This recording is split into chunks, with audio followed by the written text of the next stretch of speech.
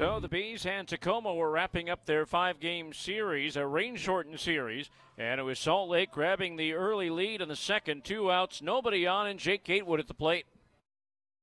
1-0 pitch on the way. Curveball laced to left center field and deep. That ball's up there, it's out there, and it's long gone. Jake Gatewood with his 8th home run of the year, and the Bees take a 1-0 lead. Well, that was it for the Bees, though, because the Rainiers came back. A sacrifice fly by Jared Kelnick in the 3rd inning tied the game at 1 apiece. Then in the 4th, Tacoma took the lead for good as Jose Marmolejo singled with 1 out. Jansen Whitty walked, putting 2 men aboard for Jack Reinheimer. Runners at first and second, 1 out. Reinheimer launches one to left field. Look out. Adele going back onto the warning track, and it is gone. A 3-run homer for Jack Reinheimer, his first of the year, and it's 4-1 Tacoma. They weren't done in the 5th inning against Pannone. With 1 out, gave up a double to Dylan Moore, bringing up Cal Raleigh.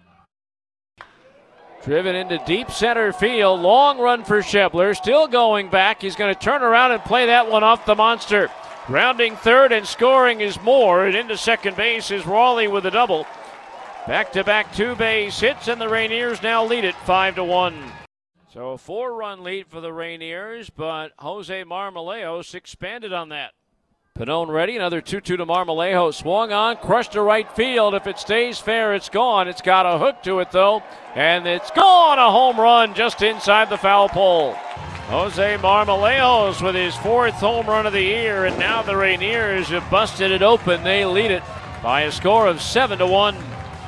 Bees would score 1 in the 7th when Michael Stefanik walked, took third on a double by Schebler, and scored on a wild pitch. And then Matt Theis with a solo homer in the 8th inning closed it out, but it wasn't enough as the last 5 batters were retired without any damage being done, and Tacoma wins it by a final score of 7-3.